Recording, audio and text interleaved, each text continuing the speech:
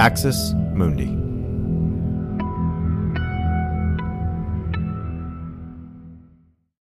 This episode is brought to you by Shopify. Whether you're selling a little or a lot, Shopify helps you do your thing, however you cha-ching. From the launch your online shop stage, all the way to the we just hit 1 million orders stage. No matter what stage you're in, Shopify's there to help you grow. Sign up for a $1 per month trial period at shopify.com/special offer, all lowercase. That's shopify.com/special offer. You're listening to an Irreverent podcast. Visit irreverent.fm for more content from our amazing lineup of creators.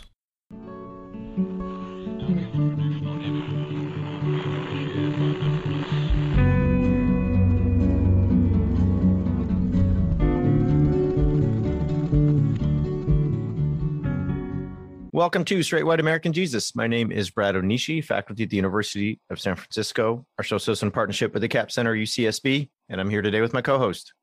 I'm Dan Miller, professor of religion and social thought at Landmark College. It's nice to see you, Brad.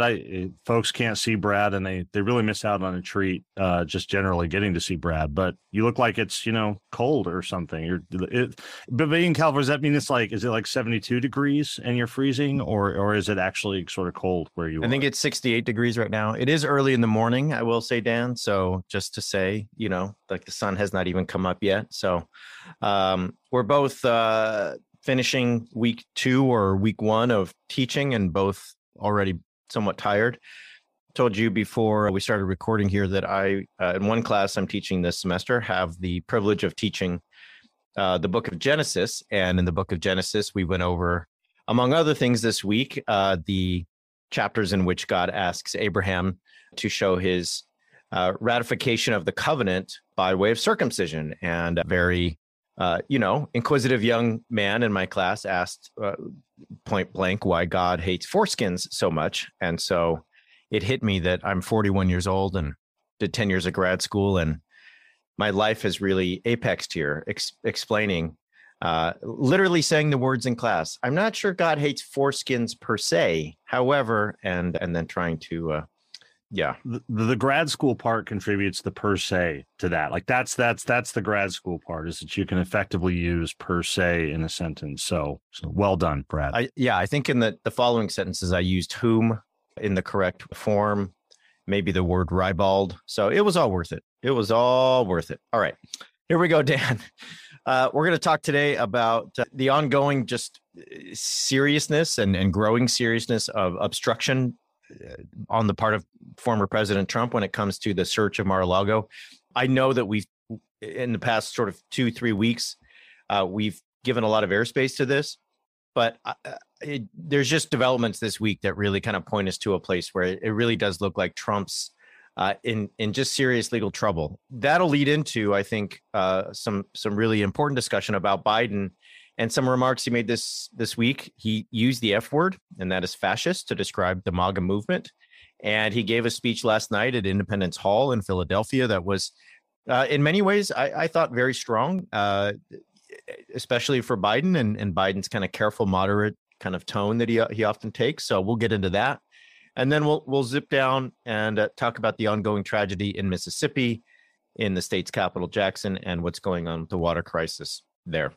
So, Dan, news broke 3 weeks ago about Trump and the documents and the raid at Mar-a-Lago, and a lot of things have happened there. But one of the things that we've seen in the last couple of days is just this sort of growing charge of obstruction, that Trump and his lawyers are really putting up stonewalls. And in fact, this could lead to some pretty serious legal trouble. So if folks have not caught up on this, if folks are kind of like confused about some of the facts there, what are some of the outlines in this story?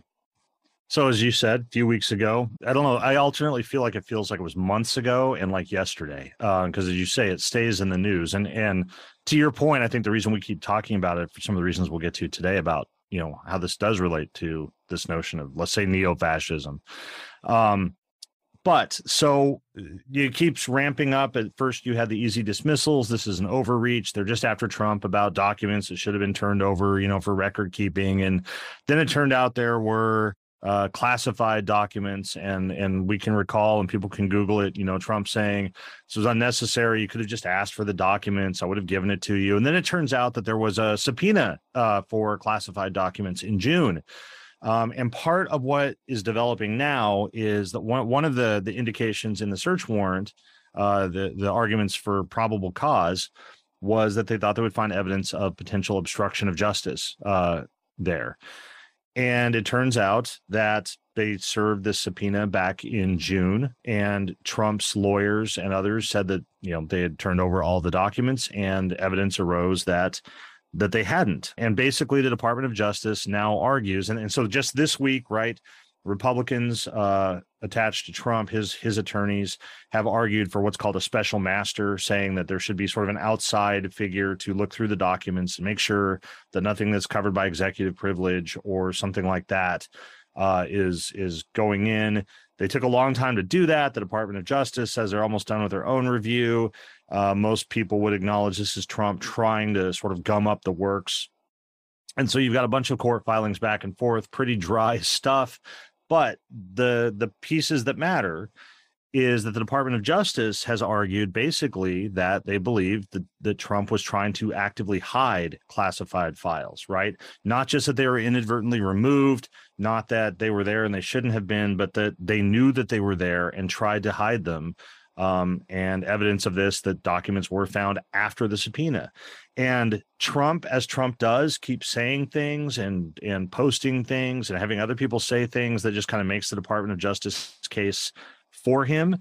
Thanks for listening to this free preview of our Swag episode. In order to get access to the full episode and so much more, become a Straight White American Jesus premium subscriber by clicking the link in the show notes. It'll take you like 2 clicks, I promise. In addition to getting access to this episode, you'll have access to the entire Swag archive, over 550 episodes. You'll also get an extra episode every month, ad-free listening, Discord access, and so much more. All that for less than $6 a month, and it helps us keep our flag up and continue to safeguard democracy from religious nationalism, extremism, and rising authoritarianism. Check it out. It's not hard, I promise.